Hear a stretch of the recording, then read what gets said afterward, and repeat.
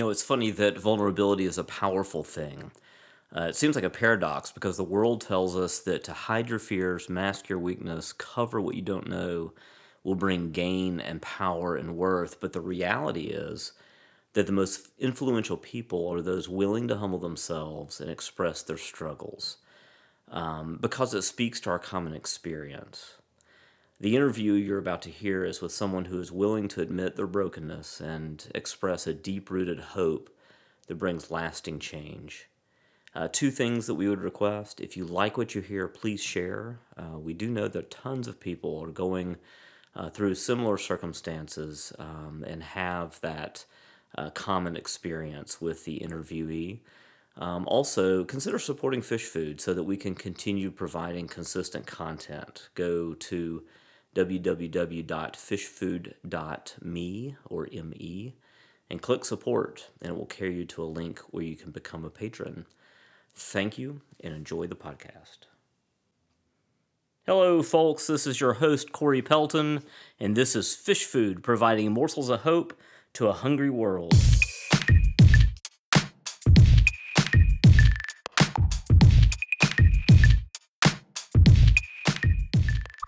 And so, I mean, the last time I had seen my brother cry was in the courtroom when I was sentenced to life in prison. He burst into tears. I didn't actually see him, I heard him.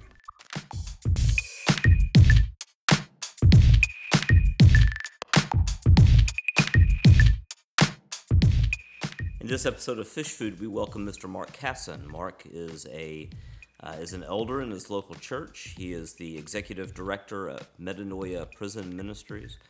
And we talk about everything from his incarceration to how he met his wife in prison to the difficulty of speaking the truth in love through the gospel to family members.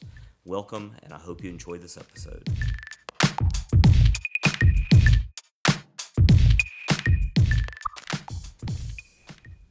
All right, I'm here with Mark Casson from Metanoia Ministries, the director. Is that your title? Is the director of Metanoia? I'm bald, for those who can't see me, so I wear two hats. Oh, we'll take pictures. They'll see you. I'm the executive director of Metanoia Prison Ministries, which is a standalone 501c3, and I'm the director of prison ministry for Mission in North America, which is the outreach arm of the Presbyterian Church in America, the PCA. So I'm M&A PCA. Gotcha. All those acronyms, lots of them. So now, how long have you been involved in Metanoia?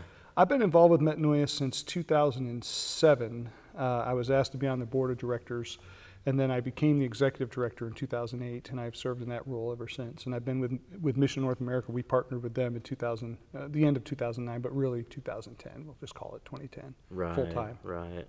So what led up to you? How'd you get interested in prison ministry? Well, I was in prison for a lengthy period of time. I was converted to Christ in a county jail. And right after my conversion, converted on a Thursday, read the Pocket New Testament, the Psalms and Proverbs 6 times, cover to cover over the course of a weekend, cried out to God and confessed every sin I could ever remember. I memorized one scripture, which was Proverbs 3, 5, and 6, trust in the Lord with all your heart, lean not on your own understanding, in all your ways acknowledge him, and he will direct your paths. And so I went to court Monday morning. I told my attorney I was going to plead guilty, and being a good attorney, she tried to talk me out of it. I was facing life plus 14 years in the state of California, which would have been a minimum of 30 years probably before I ever saw the light of day. And then I was facing the death penalty from the Army for the crimes I had committed. And so I told her I was a Christian. I tried to evangelize her with a little bit of knowledge I had, which wasn't a whole lot. But ultimately, we went into court, and we stood up, and she said my client wishes to change his plea from not guilty to guilty. And for whatever reason, to this day, I don't know why, the district attorney stood up, and he amended the complaint in open court, and he dropped 3 of the 4 charges against me. Wow. So spared me 14 years of incarceration. So I got saved on a Thursday. I got great grace poured out to me on a Monday in sparing me 14 years of incarceration. And I was sentenced to life in prison with the possibility of parole in the California system. 6 weeks later, I was at Corcoran State Prison in Corcoran, California, and got a letter from the United States Army, perhaps the most miraculous thing of all. It reduced me in rank to private, and it discharged me under UCMJ, that's Uniform Code of Military Justice, Chapter 14.5, misconduct, under conditions other than honorable but not dishonorable.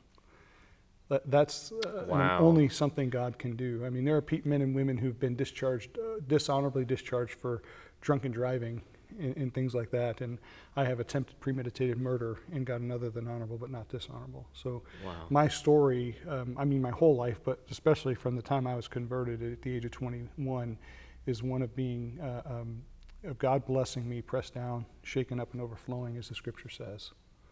So when I spent 15 years in prison, 15 and a half total, 15 as a Christian, and I spent that entire time studying God's Word and taking Bible courses where they were offered, and correspondence things, and reading the Puritans, and reading Reformed theology, and hearing Reformed messages, and so. How did you take courses from prison? How do you do that? There's a couple of different ways. Back in the day, back in the early 90s, prisoners still got something known as the Pell Grant. You still could qualify. It wasn't until didn't know that. 96 Wow. that they did away with that. Congress changed the law. And so because you don't have an income in prison, you qualify as a low-income person, you could get the grant. And so colleges, at the time, I took about 4 classes from a place called Reformed Bible College in Grand Rapids, Michigan. It's now called Kuiper College. But they were through correspondence. They'd send us all the books, and we'd do the work and send the lessons in, and they'd send the grades back. Then there was a very fascinating thing happened. There was a liberal Pentecostal college in Oakland, California called Patton Bible College, and Priscilla Patton was the founder, and she would go to prisons and set up campuses on the prison, and she'd get the local Pentecostal people to teach the courses. But in God's dark providence, one of the guys that was going to teach had a heart attack, and so she called the chaplain there, who was a Sovereign Grace Baptist, and said, "Do you know anybody who wants to teach?" And he called Reverend Vernon Palama, who was the head of the RCUS, that's the Reformed Church of the United States. So I got my liberal Pentecostal theology courses taught from a Reformed pastor. And so it was just amazing. I studied New Testament Greek at Corcoran. The chaplain had a class, so we used Machen's New Testament Greek for Beginners book. Bob Dendalk, who was then the president of Westminster Seminary in Escondido, he loved prisoners, and he would send his students into 4 prisons every month, and he paid for it out of his own. He had his own foundation, and he paid for them to go. He also sent us every book in the P&R catalog, Presbyterian Reformed, and every book in the Banner of Truth Trust. And my job was to be the librarian, and so if I needed to be a librarian, I needed to read those books. So I availed myself of reading them. And then when I moved to Soledad Prison for the next 11 years, where I spent the last 11 years of my incarceration, we had no Reformed teaching in the chapel or anything else, but Bob sent another entire library there. And so if you were struggling with something like baptism, I'd say, come on in, and I'd give you John Moran Baptism or William the Baptist or some other book, To 1,000 Generations by Douglas Wilson. And then I'd say, read that, and then let's come back and talk about it. And so that was kind of my ministry for those years there. I was the education guy in the chapel, is what they called me.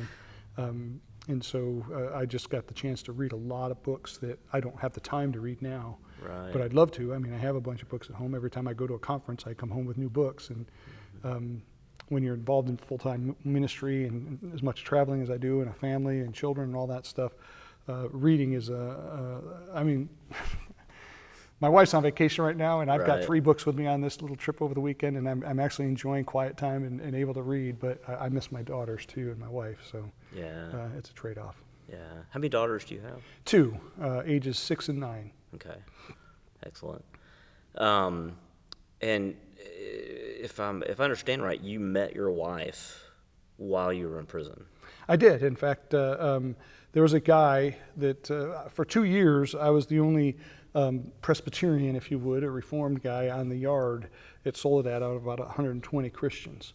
And I love my brothers of other churches and denominations and beliefs, but it can be lonely. And so I prayed and prayed that God would bring somebody who was like-minded, and he brought me a guy in 1995 named Nathan. And Nathan and I would pray together every day, and he was new to the Reformed faith, and so I kind of... So you prayed for a Presbyterian to be imprisoned with you? Yeah, I knew there were others. Right. And so I just prayed that the Lord would bring one of the others to me. He was already incarcerated. Or that he would change the mind of some of the brothers that were there. Right, and somehow let's have somebody to share the deeper truths with, so you're not just in argumentation about things. And so Nathan and I, my daily prayer was that God would bring me a wife someday. And he encouraged me in 1995. He said, hey, why don't you change that prayer and ask you to God to bring you a wife before you get out? And that way, when you're not looking for a wife with a felony conviction when you get out of prison. And I'm thinking, this guy's a genius, right? Like, so I started praying that, and eventually Nathan got out around 2001, and we kept in touch. And when my wife moved to California, one of the only people she knew in the whole state, she had a distant relative that lived there, but that she hadn't seen in 20-something years. But she knew Janet, who became Nathan's wife, and so she hung out with them and went to church with them, and they got married. And so they asked me one day, hey, there's this woman out here who just moved to California, doesn't know anybody. Would you write her and encourage her? And I was, sure. It was a simple request to me. I had no... Right. Well, they went to her and said, hey, there's this guy in prison, and, would you write him? And she said no. She knew they were matchmaking, and I didn't. And so she put off for like 6 months. And then finally she said, if he writes me, I'll write her back. So on November 30th of 2001, I wrote the first letter to her, thinking nothing of it. And then she wrote me back. And by the fourth letter or so, January, we were in love. And I fell in love with my wife before I ever saw a picture of her. I fell in love with the person she is. And she's a beautiful woman. We have 2 beautiful daughters. And we courted in the visiting room. She started visiting me in April of 2002, and we visited for the next almost 2 years and courted in the visiting room. It's beautiful to sit down with somebody across the table, open the scriptures, and have conversations for 5 hours and not have any distractions. No, I don't understand why people date and go to movies when they... when you're in a movie, all you do is smell perfume and smell her hair and are tempted to touch her and things like that, and you're not learning anything about her other than how good she smells. Right. And she's not learning anything about you other than how good you smell. And so to me, going to movies, a dumb idea for you don't know anything about the person. But go and sit down, and there's no temptation to sin in the visiting room. There's guards around, so you get to just really, we had 10 baby names for boys and 10 baby names for girls, and we had talked about our future life together. We read scripture together. We sang it, very quietly together, songs and things like that, and it was just beautiful. Wow. And so I got out on February 19th, 2004, and we got married on May 28th. So it takes about 90 days to get a wedding, throw it together right from scratch. So, another blessing, we were told we had less than 2% chance to have children. And after years of prayer and trying, and God provided our first daughter, Eliana, whose name means my God has answered. Wow. And then now we have Joelle as well 3 years later after that. So life is good. That's excellent. So you've got to be going back to how you got to Metanoia Ministries. You've got some street cred to be able to to be the director for Metanoia Ministries. Well, it's funny you bring that up because just this Saturday I was training volunteers here in the Greenville area to go into Perry Correctional to this mentoring ministry that we've started there, and I always tell them, act real. Don't put up any facade. Be yourself. If you're the straight-laced guy who doesn't even ever think about breaking the law, praise God for that he made you that way. Don't think that you have to have some sort of street cred. Because when I was in prison, when people came in, I would listen to the ex-convict and okay, he's making it on his own. But I wanted to listen more to the guy who never got busted for anything. I wanted to know what it was like to live a straight-laced life. Wow. And so they have as much credibility in my mind as anybody else. Now, I really have street cred with the knuckleheads. So if I go to evangelize in a prison, the knuckleheads will listen to me because I've been there more than they'd listen to somebody who hasn't. But the guys who are already saved and they're looking to get out and their plans, I'm hoping they're going to look at the guy who's straight-laced and, serving God and loving his wife and loving his employer and doing well. I hope they look at them with as much or more credibility because they never made the stupid mistake. That's good to hear. Stupid choice, right? Yeah, that's really good to hear. From this side and thinking through, because I have visited some prisons before, from an outside perspective, it feels very intimidating. But so what? Here, giving you an opportunity for a little bit of a pitch for Metanoia Ministry and what you're looking for and what you're doing here. So from my perspective, going in, very intimidating. But what do you see? What do you need to be able to do effective prison ministry from the church? I guess I would have to ask the question. You're not the first person to say that it's intimidating, but let me, before I answer, let me ask you a question, reverse the interview role. What was intimidating? Is it the fence with the razor wire? Is it the clacking of the doors? Is it the officers who are there? Or is it the fact that you're going into a place that's got a bunch of wicked people in it?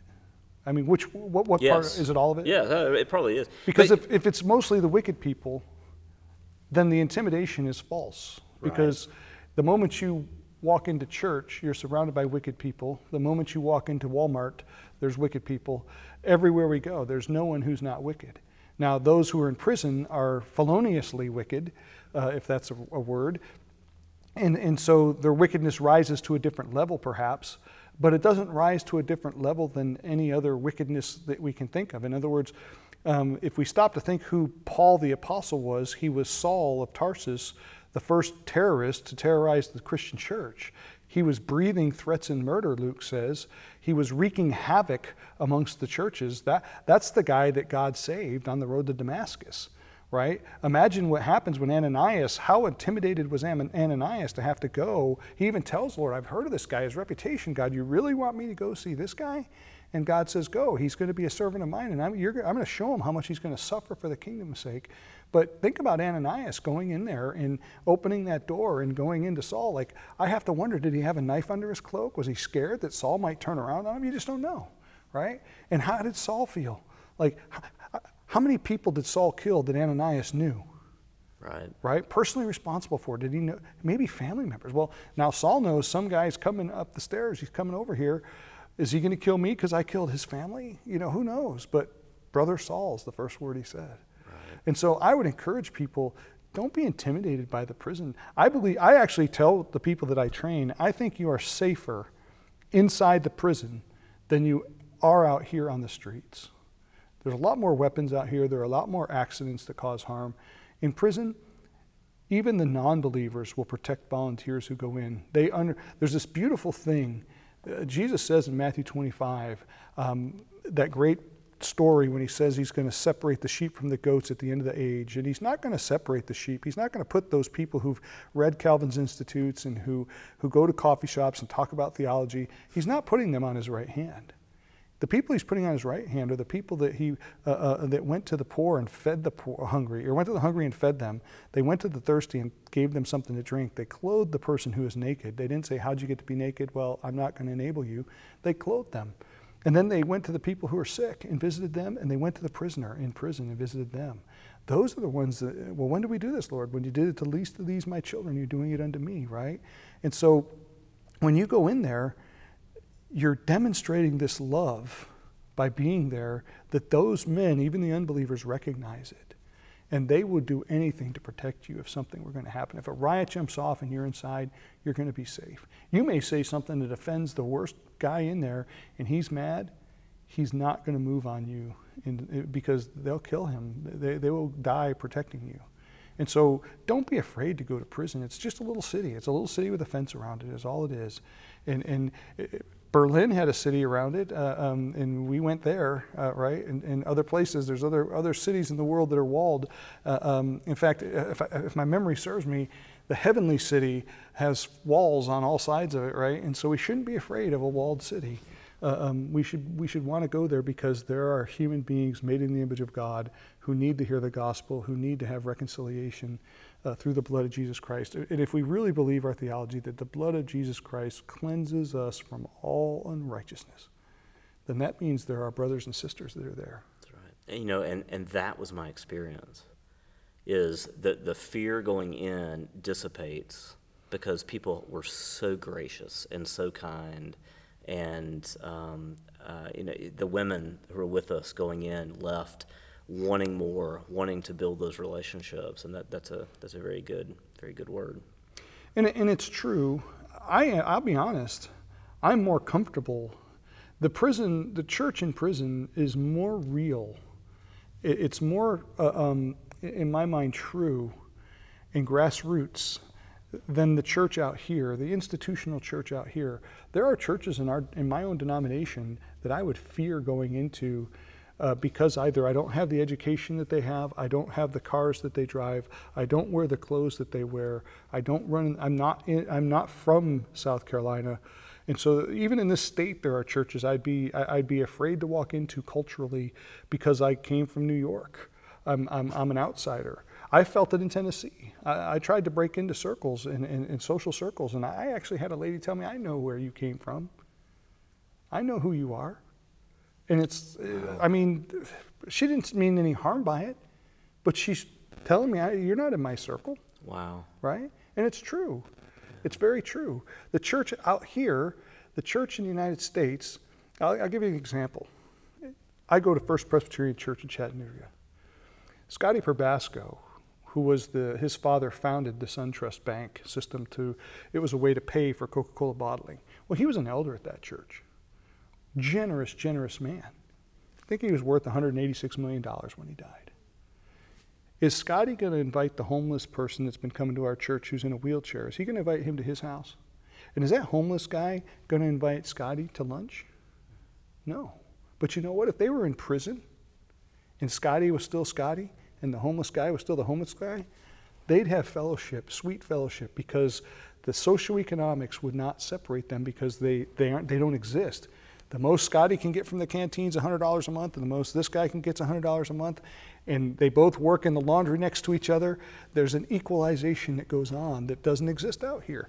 The church out here, it gets separated by all sorts of things. Socioeconomics, in my opinion, are even bigger than race. Even the people that go to churches that are racially integrated, they typically are socioeconomically equals. They go to colleges and things like that, or they all are high school level, tradesmen, things like that.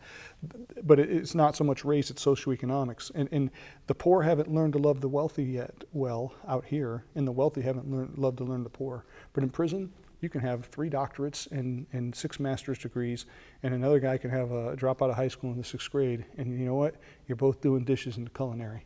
And you're both talking about the same things, and you're both allowed to you wear the same clothing. And so all of the stuff that separates us doesn't exist in prison. What does exist is the fact that we're sinners, and we're sinners saved by the blood of Jesus. And that is the equalizer that is beautiful. And so the worship is pure.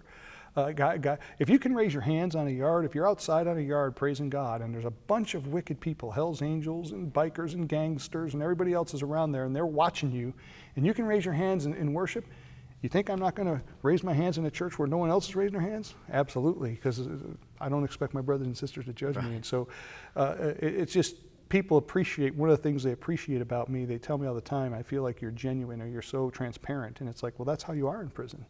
You talk to one another about sins. You try to get along. I don't know when was the last time you had a conversation with somebody where they just sat down and said, hey, let's talk about our sins and let's pray for one another. And we don't do that out here.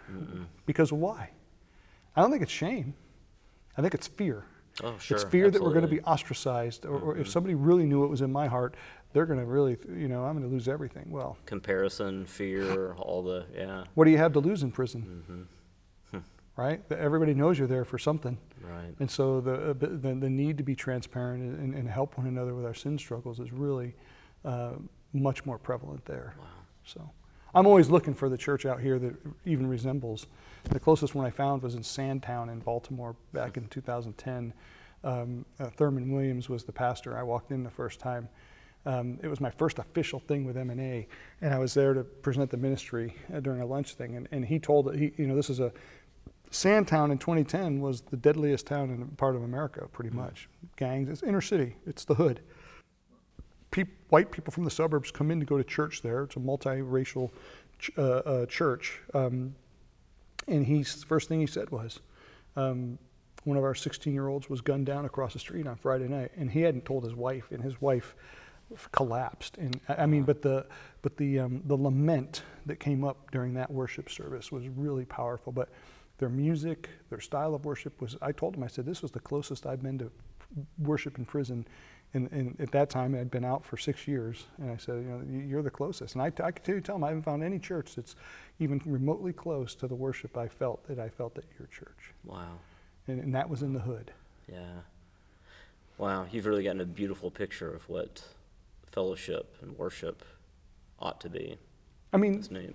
many of us, if you stop to think about the church, and you've been a pastor for a long time, maybe I'm jagged, but to me, most of us don't want to suffer for the kingdom's sake, right? We'll write a check and we may pay our 10%, and most of us don't, according to research that the Pew is research and others, Barna and others have done. Most only do 2 to 3% of their so-called tithe.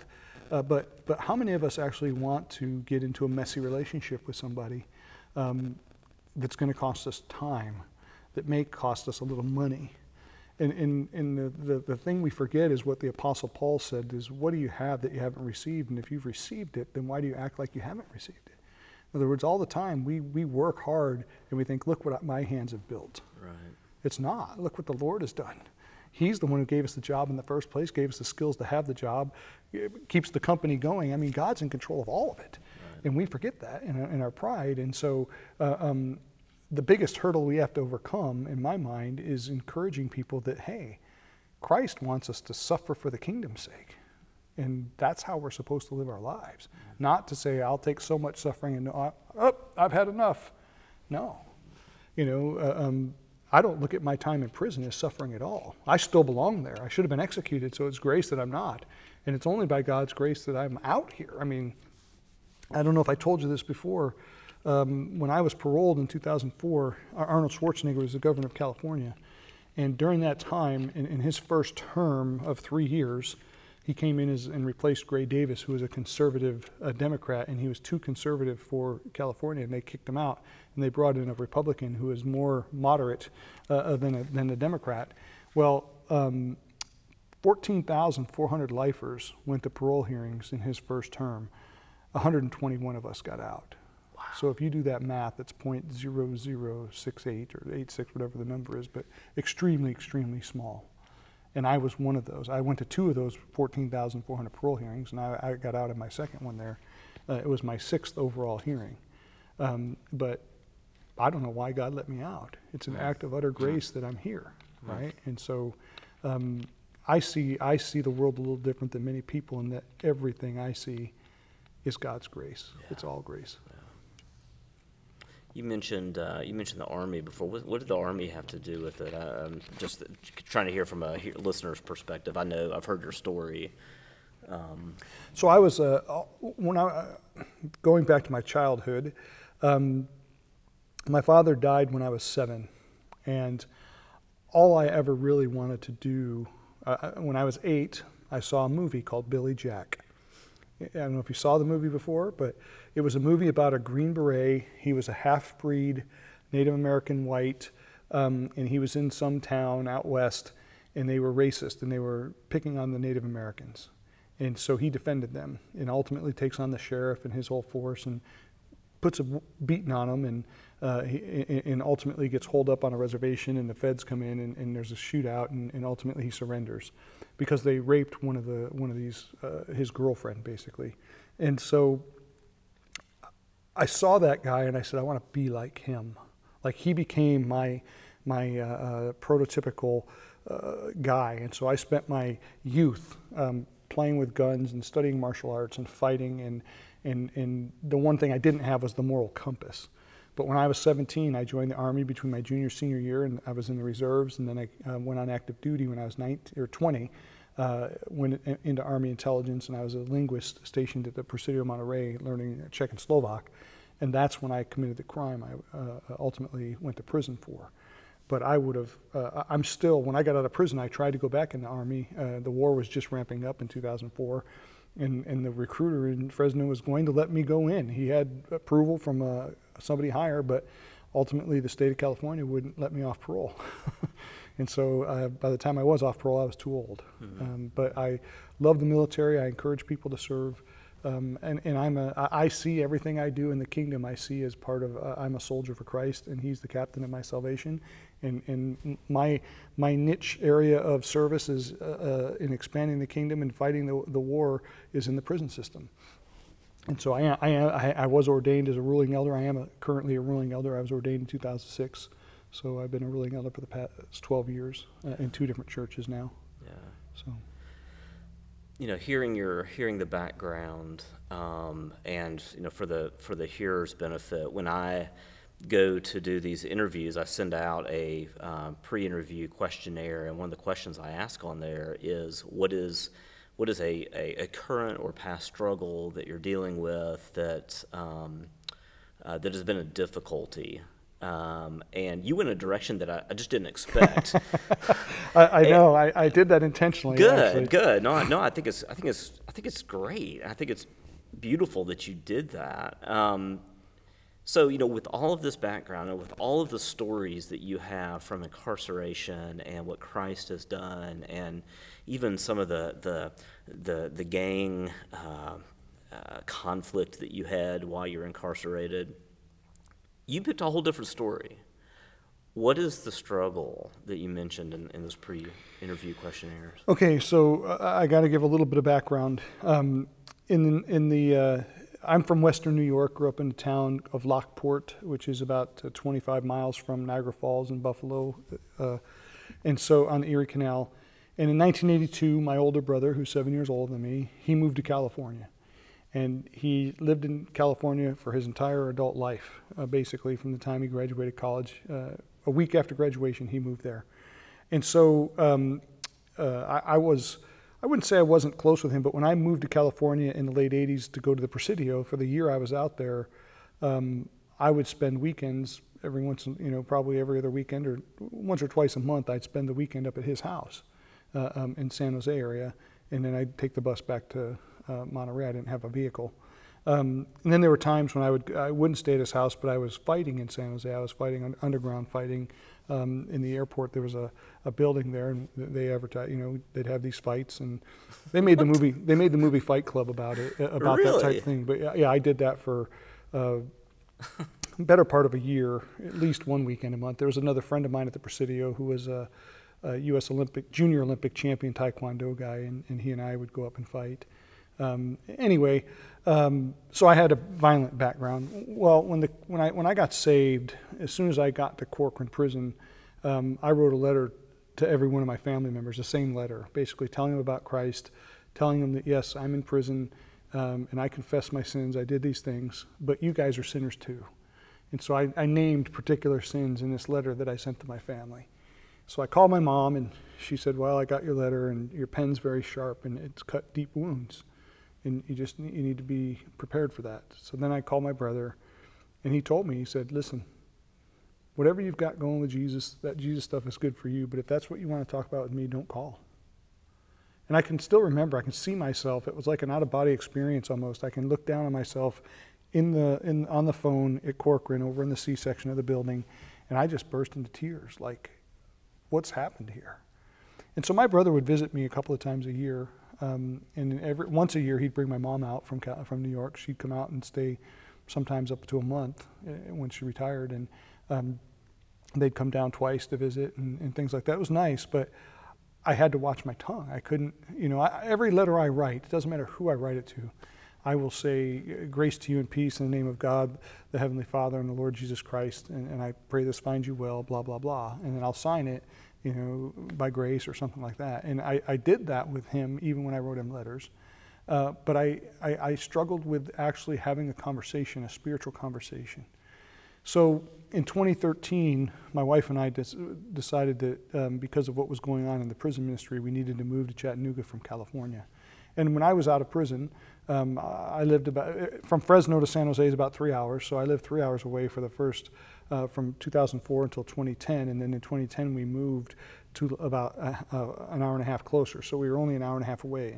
And I saw my brother 4 or 5 times a year, either at my house or his house. We'd always do Thanksgiving and Christmas. So if it was Thanksgiving at his house, it was Christmas at my house or vice versa. And I thought nothing of it. He had his life. He'd been in California his whole life.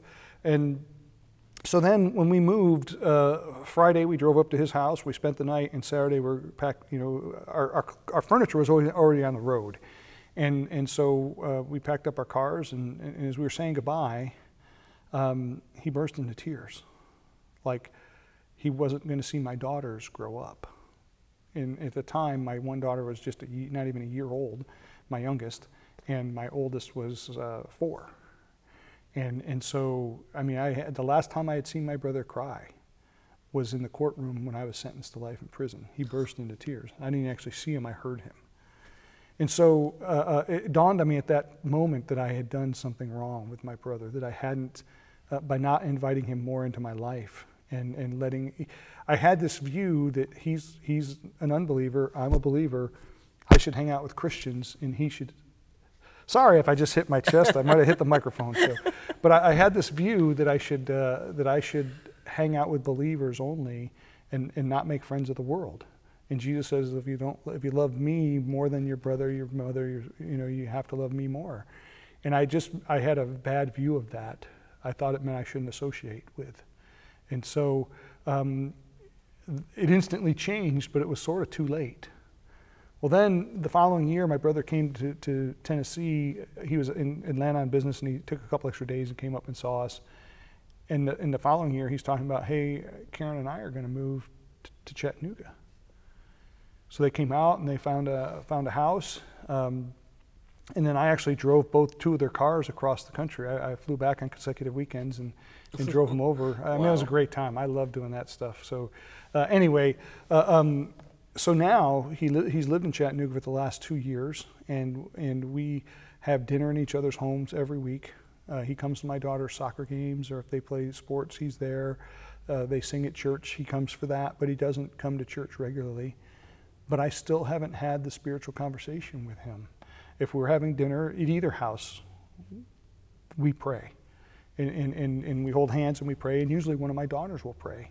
And I know that moves him. I could see it. I sometimes look and watch him.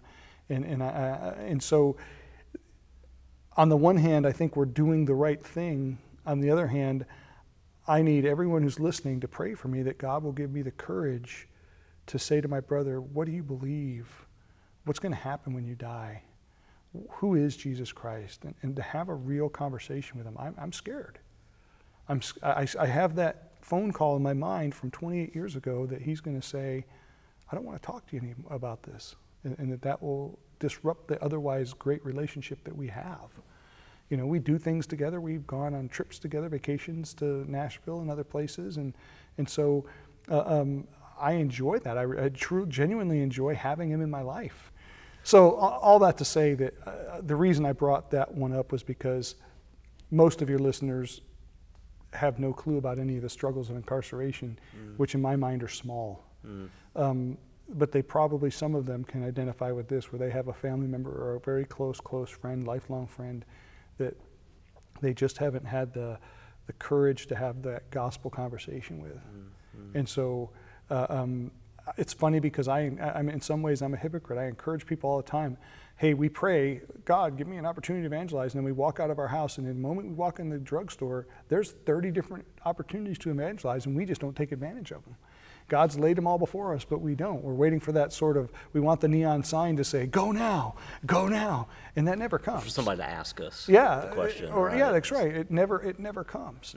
And so everybody we come into contact with, we're supposed to be salt and light to them. And so salt is tasty, light is visible. So I'm showing my brother the gospel with light, but am I actually giving him something to taste, which I think is conversational.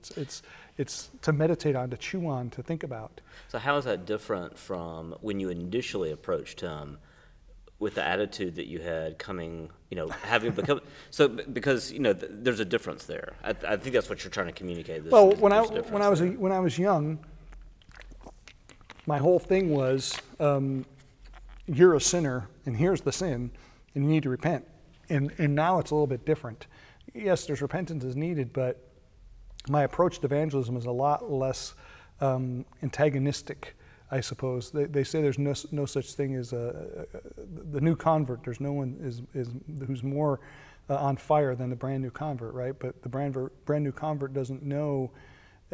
There's more ways than one to teach somebody they're a sinner than to say, you're a wicked, vile sinner, right? Right. And so that approach seldom works. It didn't even work when Jesus used it. He said people were a wicked generation, and their response was to pick up stones and stone them. It may have been true, but it wasn't. It was, and I don't think it was an attempt at evangelism. But I didn't catch the cue that he wasn't evangelizing, that he was more pronouncing a judgment on those religious people. So ultimately, I've learned there's better ways to have a conversation with somebody. Yeah, yeah.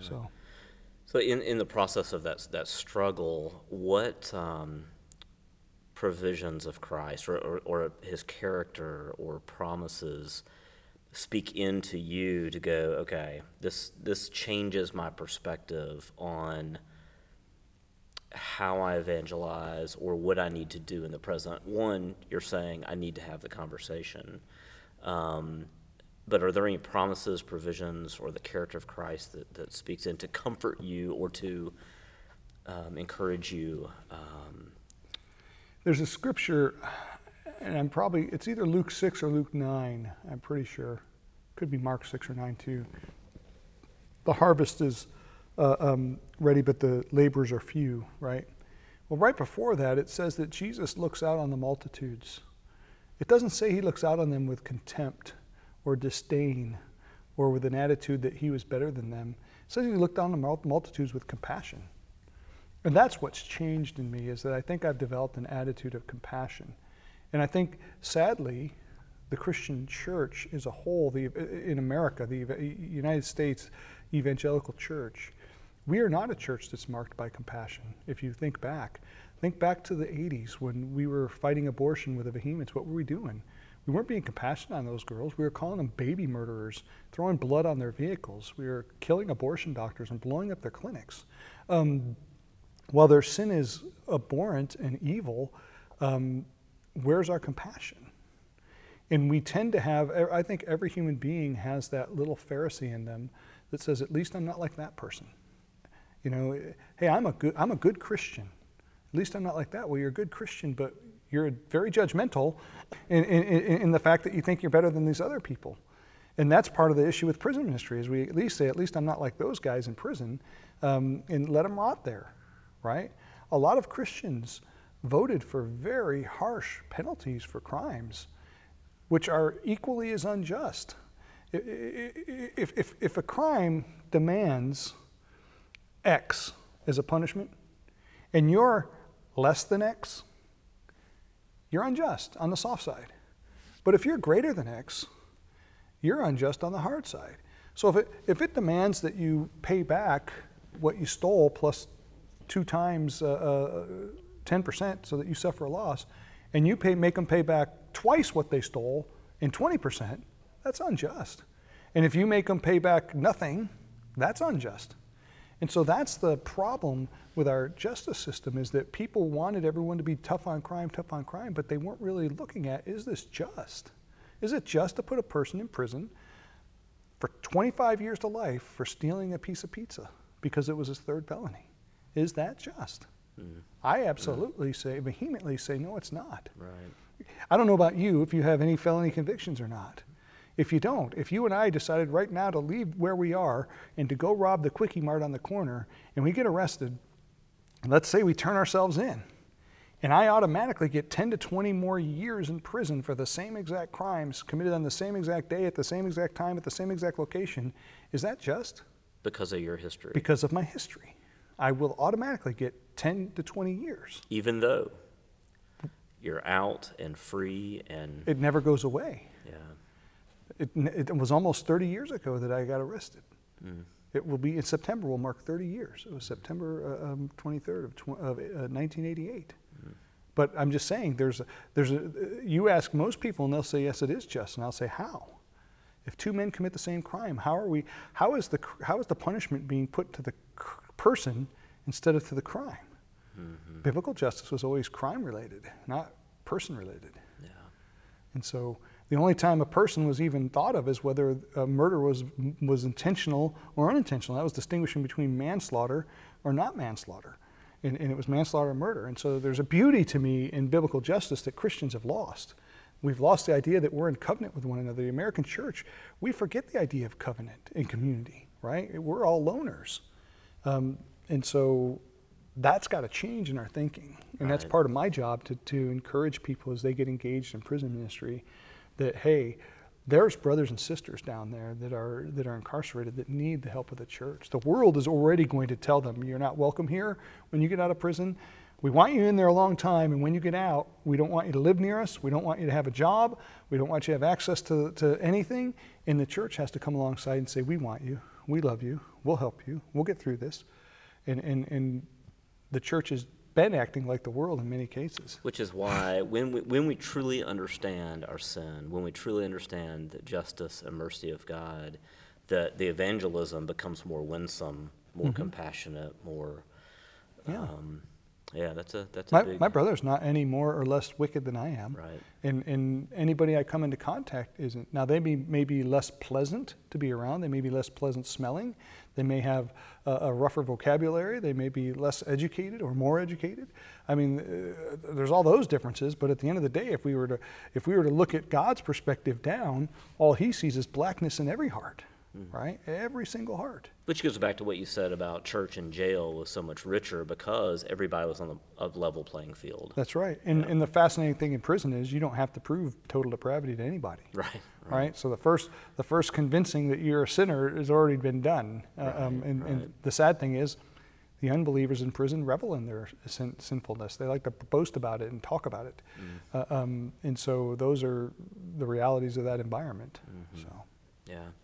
Do you think it's harder to evangelize, to share the gospel with, to tell the story of Jesus with a family member than it is somebody outside your family? Yes. And do you think that, well, and this the is, Bible, I'm partly speaking of my own experience too, is seeing that oftentimes it takes somebody else outside of the family sharing Christ with your family member, and they're much more willing to hear it from other people. Do you think that that's true? We should expect that. I do not want any listener to think that I am condoning not having the conversation. But Jesus said, a prophet is not without honor except in his own house. Right. Well, what does that mean? It means that you have honor everywhere else you go. I get honor from people in the church as an elder, and I get respect by virtue of my position. But my brother or those in my own house, they don't honor us because they see us more than those other people, right? My brother has seen me in anger respond to something in a bad way, and I've had to go tell him, I'm sorry, that's not how a Christian's supposed to respond. My brother has seen me be rude to my wife, and my wife has seen me in my worst, right?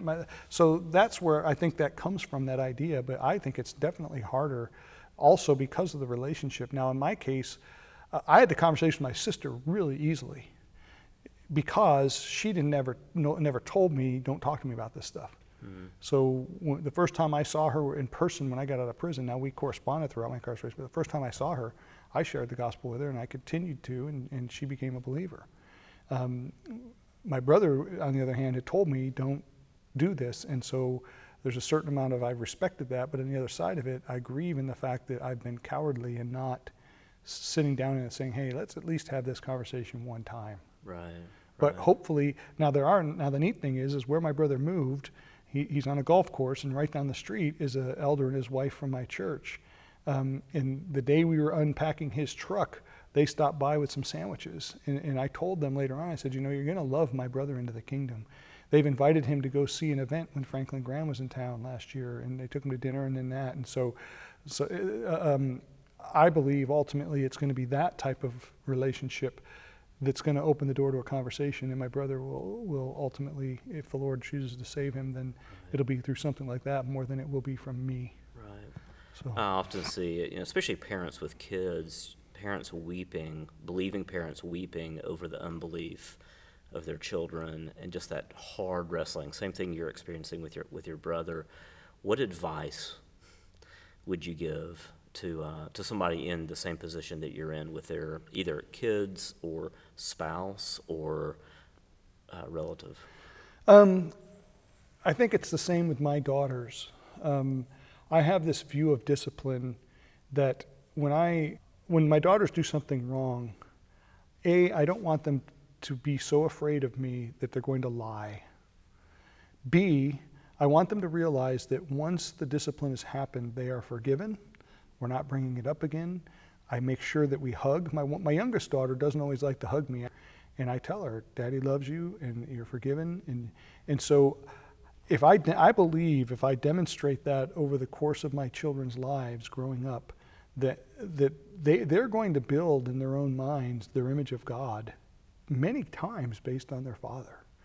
And so I want my daughters to know that there's a just God who's also a compassionate and forgiving and loving God. And so parents whose children have matured and they've left the home and they're not walking with Christ, A, pray for them. B, pray with them. When they come to dinner or you're on the phone with them, just say, hey, do you mind if I pray for you real quickly?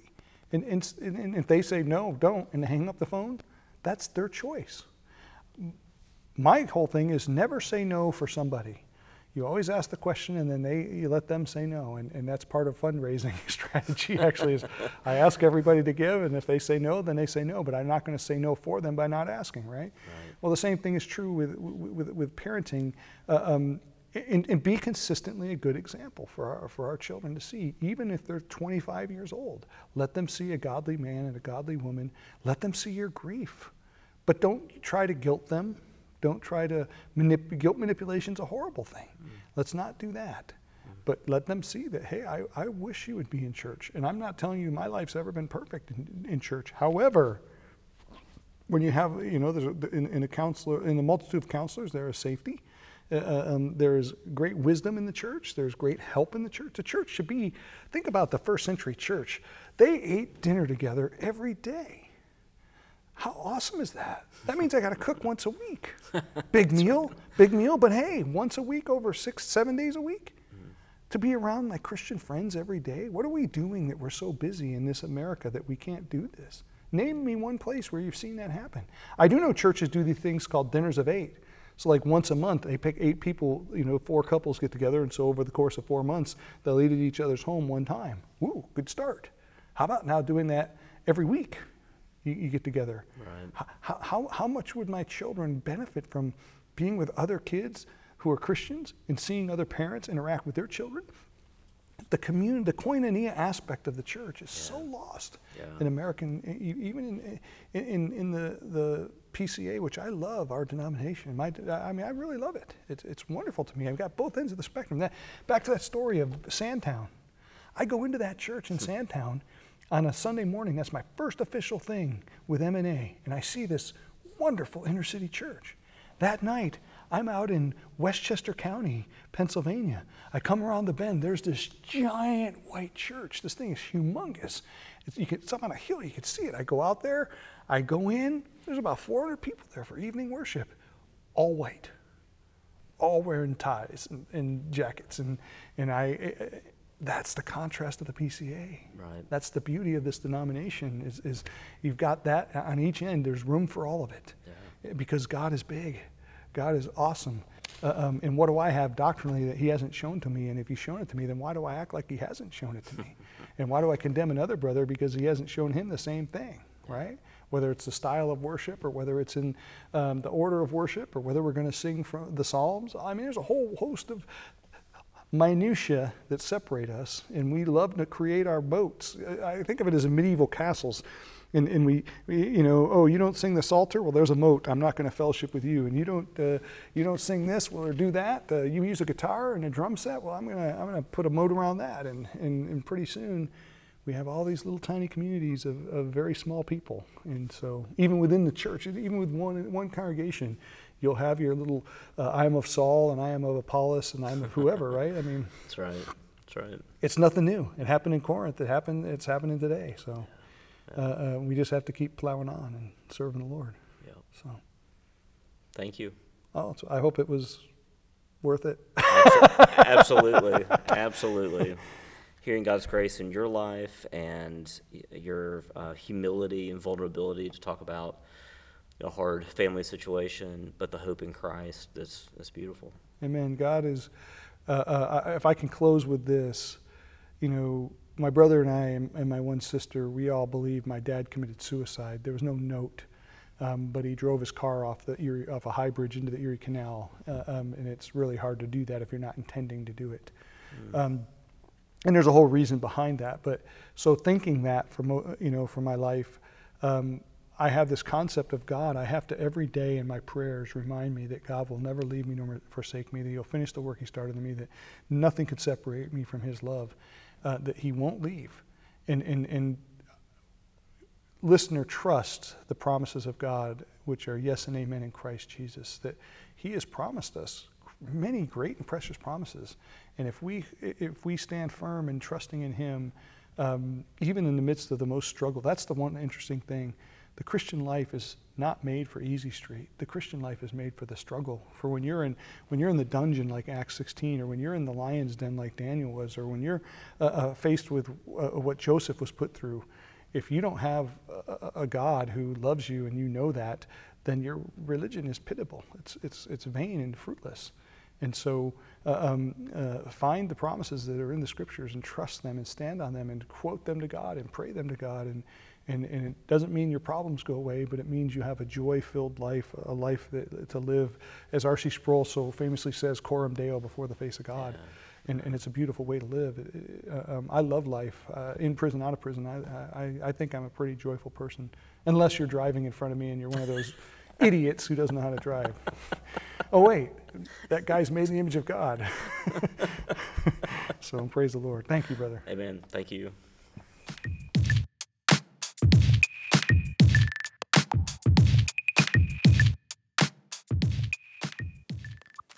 Thank you for tuning in to this episode of Fish Food.